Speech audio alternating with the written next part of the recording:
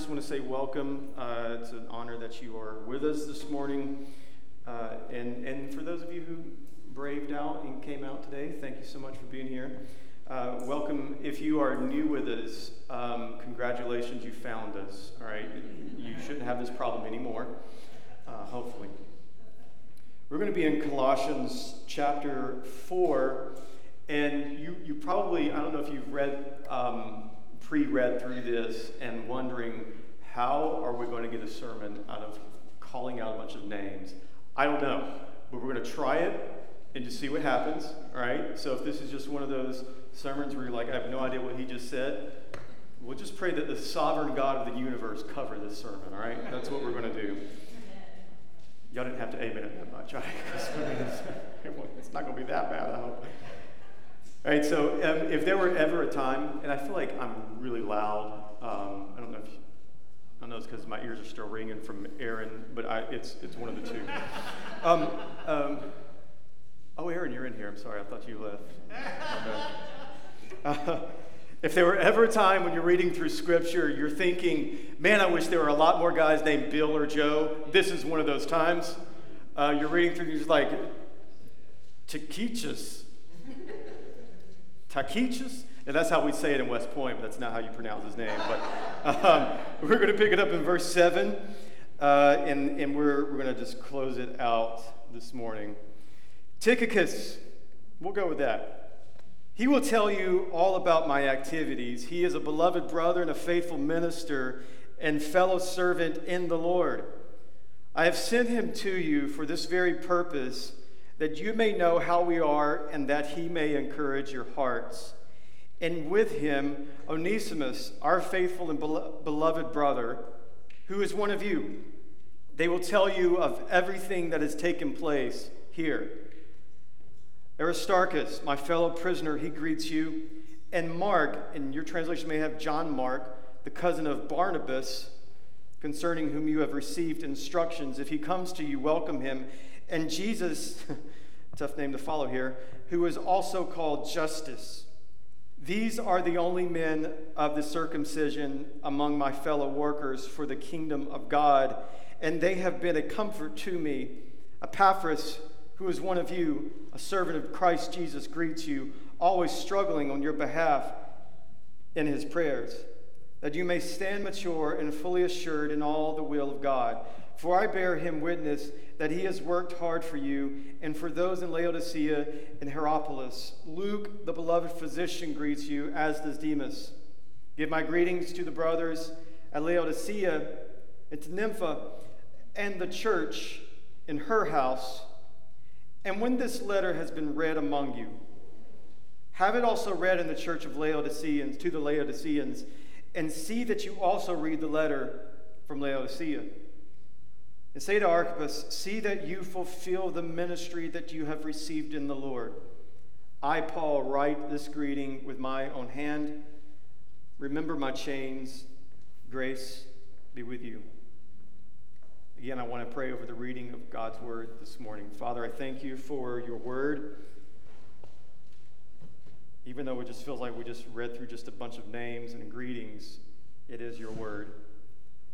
And in it we will find life, and we will find encouragement, and in it we will find the truth of the gospel.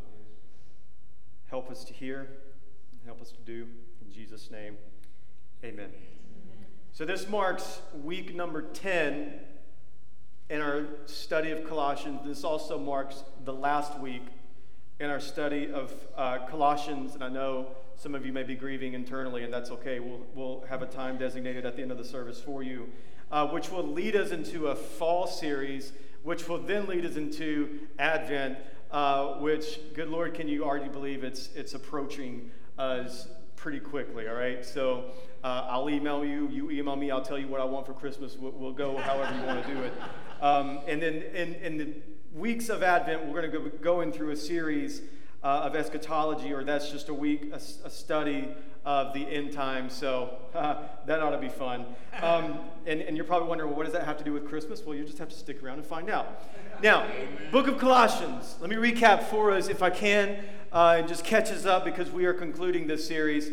If you remember, right out of the gate, Paul wants to do something to the Colossians because Epaphras is known as the pastor of this church, went to go visit Paul, and he's telling them of some concerns that he has of his infant church there in Colossae, about some things that have been creeping up into the church. And so Paul is addressing those things and also exhorting the church for a lot of good things that they're doing.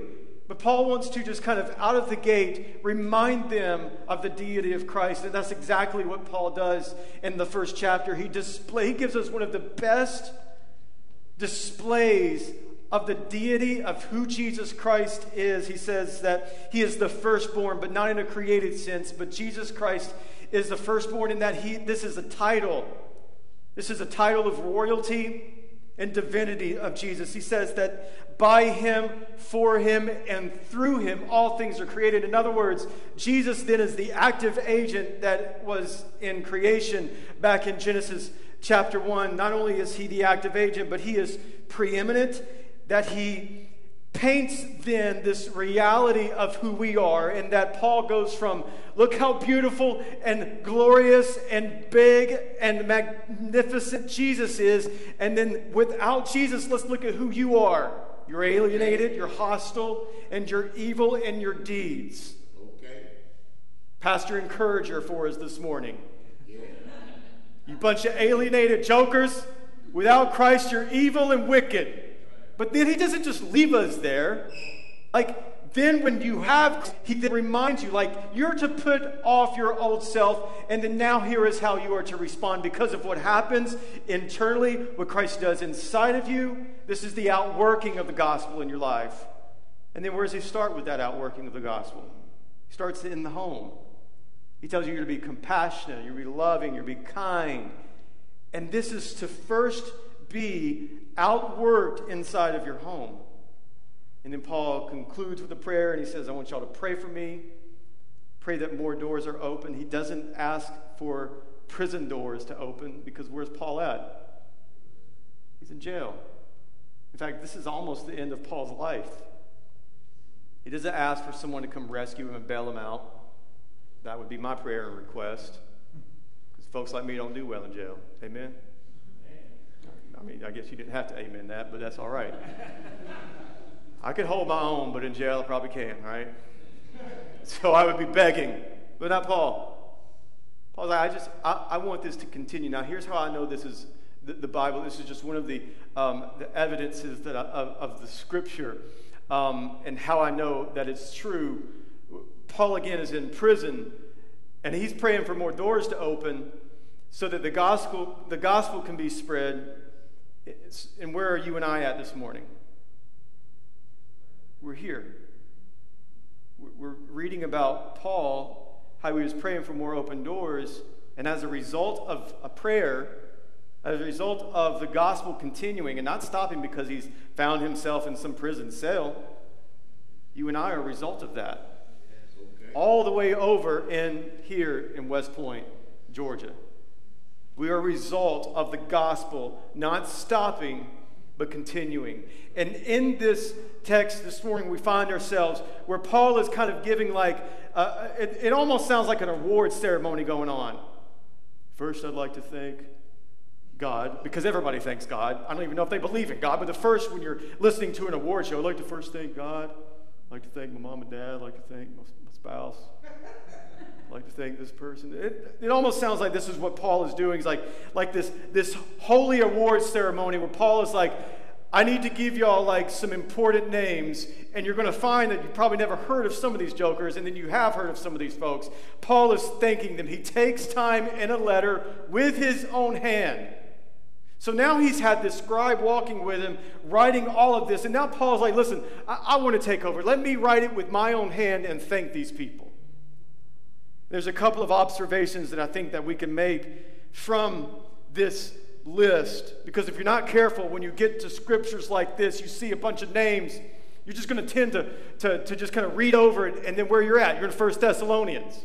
What's the importance of a list of names? It's kind of like how some of us, I ain't going to call no names myself, when we start our reading plan, our yearly reading plan, we get to where? The genealogies.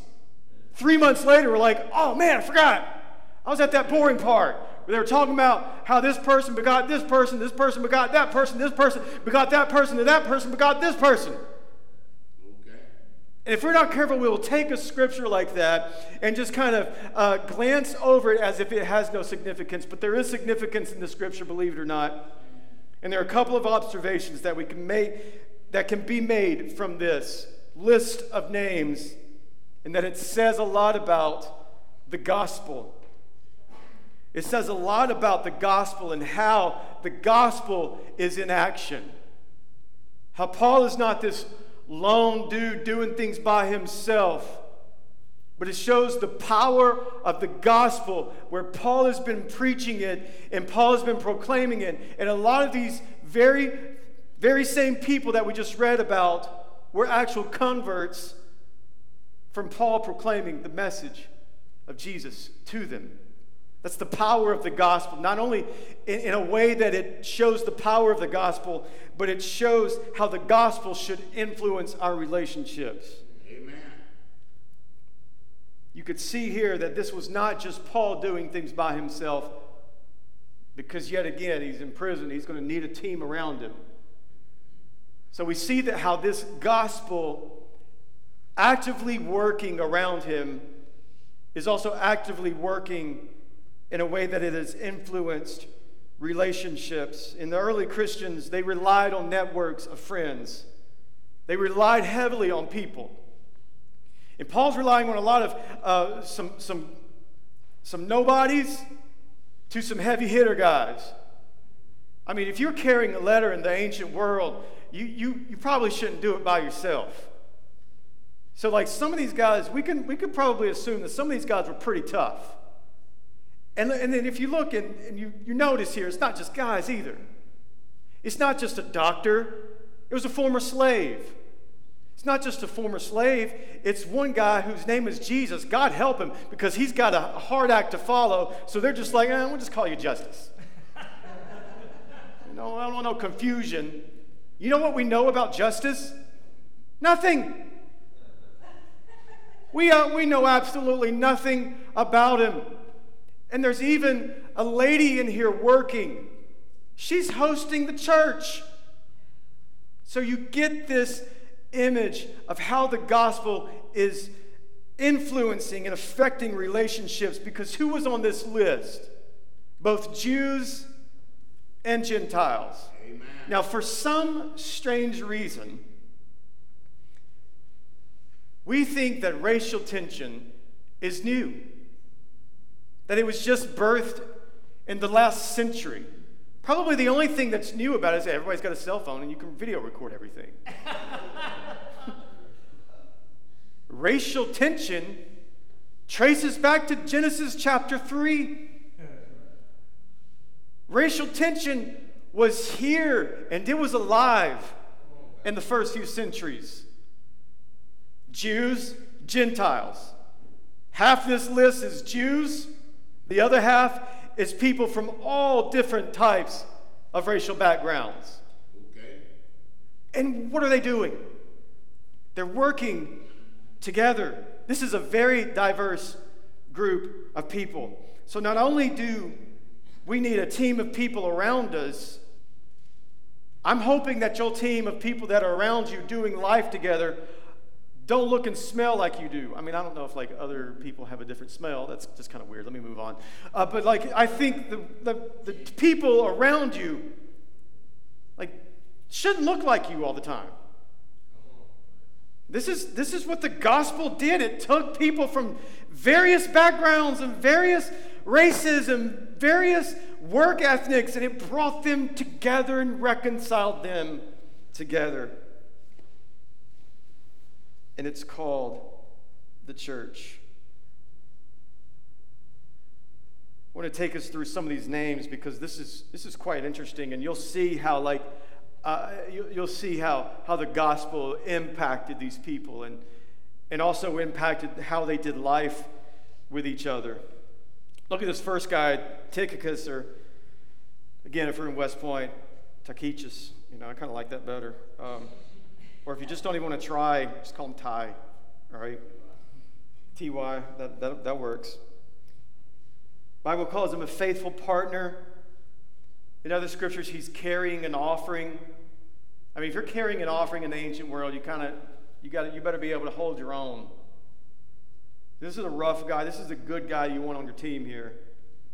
He's entrusted with pastoral ministry. In fact, I believe he relieves Titus in the Isle of Crete so that he can go visit with Paul. So this is a pastor. This is a guy that Paul entrusts. He is faithful. Onesimus, like we've heard a lot about Onesimus. This guy's a mess. He's got a lot of baggage. Former slave. We know that the power of the gospel deeply impacted his life. He ran away from Philemon, if you all remember the story, right? And he meets a guy named Paul in Ephesus.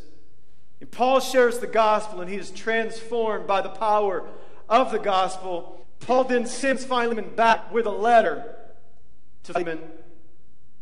And he tells Philemon, it's kind of like one of those, it's almost sarcastic. It's like, I know that, Philemon, he's done some things, but I'm strongly urging you to call him a brother.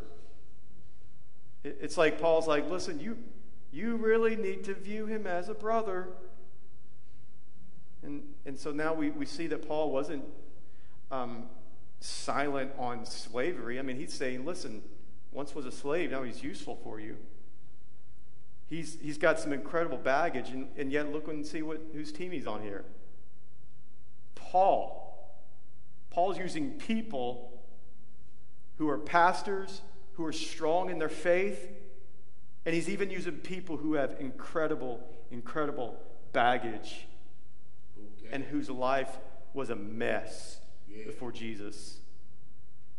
Is this not an image of what the church should look like? Like, sure, we need pastors. Yes, we need godly, faithful men and women in the church. But if that's all, if there aren't any people who are willing to stand up and say how messy their life is or was, then it just sounds like a club to me. Amen. Amen.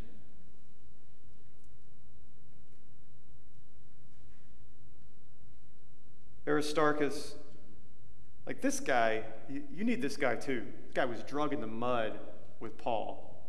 He's in prison. And most people believe like he had no reason to be there. Could you imagine just volunteering to go to prison with someone just because you loved him? All right, show of hands. Who would do that?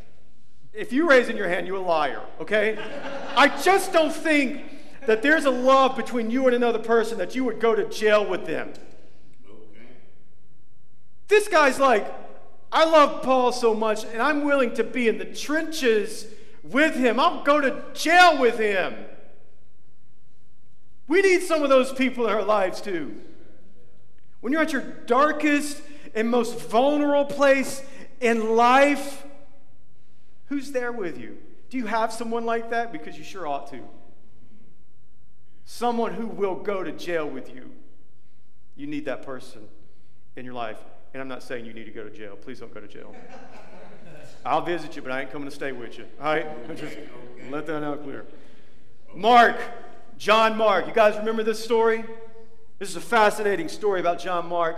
Paul, in his first missionary journey, he takes Mark. Mark gets a little creeped out. He's like, this ain't for me. Paul calls him a deserter. Comes back. He's about to go back to his other journey. This time he's with Barnabas. Barnabas is like, listen, we got to take John Mark back into the fold. Paul's like, no, we ain't doing that. This guy left me by myself. Okay. I'm not taking him anywhere with me. And so the Bible calls this, like, there's a big split between Paul and Barnabas. Barnabas is like, listen, we've got to work with this guy. He's willing to go. Let's give him a second chance. Barnabas takes Mark. he introduces him to this guy. You may have heard of him, named Peter. Peter disciples Mark. And what does Mark do? Writes the Gospel of Mark.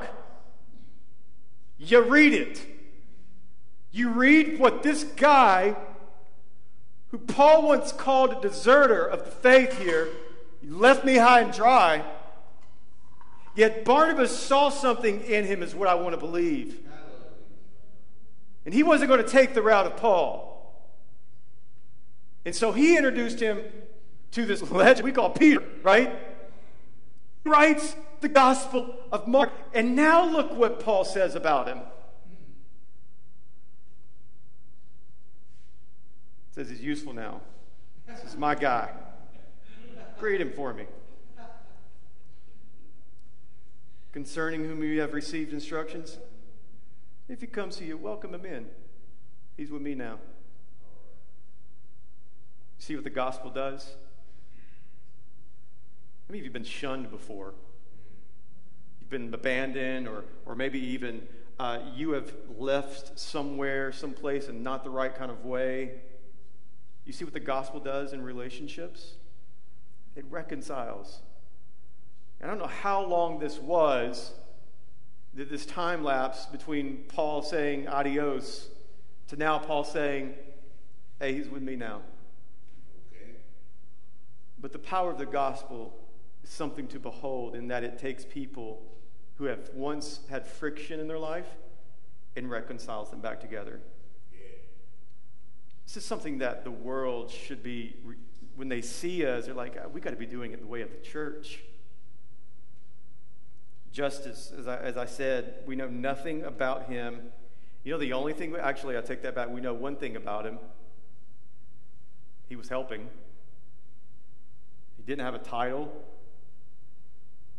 I mean, we know nothing about this guy. We just know he showed up. I hope you're getting this. Like, I hope you're understanding. Like, this is the church. This is what the church looks like. Okay. Some of you may not ever have a title. This is going to sound like devastating and almost like really rude. I don't mean it this way. When you die, you'll be forgotten. Mark, who's not here this morning, he bought me a t-shirt. And it says, preach the gospel, die, be forgotten. I was like, thank you, I think. So I used it to paint in, and I kind of like painted over some of the words. Just preach the gospel. Here's a reality. You'll be forgotten. What do you do in the meantime? Just show up.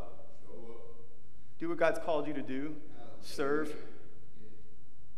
You may not have accolades to be rejoiced over on your deathbed. But I wonder if they would just say, you know what, here's a guy. He showed up and he just did work. Epaphras, this guy was a heavy hitter too, a bondslave of Jesus, likely the founder of the church of Colossae. Traveled to Rome to talk about his concerns with Paul. And then he comes back. Then Luke, you may have heard of this guy too. The great physician here, Dr. Luke, the one who wrote Luke, in case you hadn't got it yet. Oh, yeah, I thought I heard about that. Not the Force guy. No, that's the wrong Luke. This Luke wrote Acts. That's right. This is why we should also, I hope you see this, this guy's full of wisdom here. You need wisdom. You surround yourself with wisdom. This is why we need some age also in here. And I know some of you who are of age, I'm not calling any names, I don't want to offend anyone. You know, it's like, I've heard this before, and I'm just going to share from my heart if I can. Some elderly, that's not even a word, some elder people, they'll come in refuge, they'll stay for a little while, and sometimes they'll come to me and they're like, yeah, we just kind of love a shot of water. I understand what they're saying, but you're not. I know it's loud. We got earplugs out there for you. But you have a sole purpose. Like, we need your wisdom. I'm going to be the first to admit I don't know it all. I know. Some of you thought that about me, but I don't. This is why we need to grow in some gray this morning. Demas. Poor Demas. Demas kind of gets the shaft in 2 Timothy 4:10. He's only mentioned with condemnation. Paul's like, yeah, he left the faith. Please don't be that guy. But it is indicative of how people will come in your life and they will betray you. Nympha. Awkward name. We'll move on.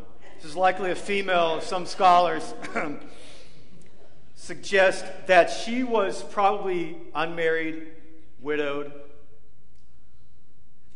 Paul takes some time, not just to give you some long list of the Bible is just for men, but look what he does. Hey, Nympha, she is hosting this church. Powerful. And Archippus, this guy sounds like he's got marching orders. God help him. See that you fulfill the ministry that you have received in the Lord. This is a picture, and a beautiful picture of the gospel. And honestly, if I were just to categorize this whole thing, this is what the church looked like then and what it must continue to look like. If we are to continue to grow as a church, if you are to continue to grow as a disciple, these are some of the people that you need in your life. And I don't think that's me just kind of making something of this text that shouldn't be made of. I really do think this is what's happening here. You need people who are wiser than you, smarter than you. You need people who will be with you in the dark night of your soul. You need these kind of people and surround yourself, because the other observation I have is that of Paul. Paul, who we want to think of as some superhuman guy just going on mission at Ephesus, at the feet of the elders there, tells them, I'm going back to Rome where imprisonment awaits me, goes to Rome, is in prison, is writing this letter while he's in prison, but he's not by himself. Okay. What a powerful thing to be said of Paul, that he's not doing this by himself. Even Paul needed a team to see to it that the gospel would continue. Amen. Even Paul realized that he wasn't meant to do this by himself. Okay. Paul understood that he needed this type of person, and even the nobodies to help him see to it that the gospel continues.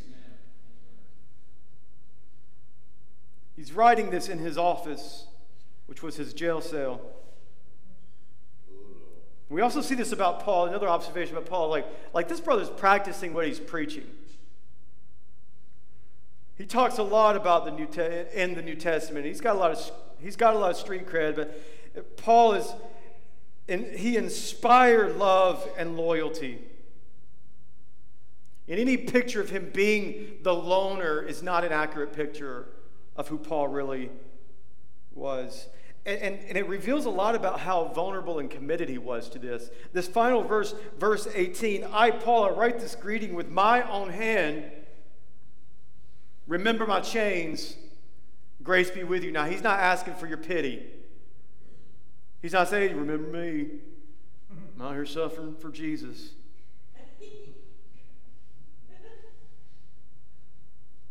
This should let us know something about Paul, that if you are a part of this furthering the gospel, if Christ has redeemed you and saved you, if you are a part of that, this family that's out making disciples, that's out growing, that's out and producing and making disciples and sharing their faith, I want you to see something in this final verse that sometimes it won't end well. There will, and quite honestly, be consequences. Share your gospel. Okay. Share the gospel. And someone may call you a fool. Share the gospel and someone may not be converted. That's not on you, though. There are no guarantees that when you come and you join and you play in this game of sharing the gospel and going and making disciples, that you probably won't be the doctor writing. You probably won't be Epaphras who's going back and forth pastoring the church at Colossae. You may just be the justice. And you've got to come to the reality that that's okay. I'm just going to show up and do my part. You also got to come to the conclusion that as you are sharing the gospel, there may be consequences. And I don't think this is far off for me to say that America, we are not too far off from there being consequences for you going to church. Amen.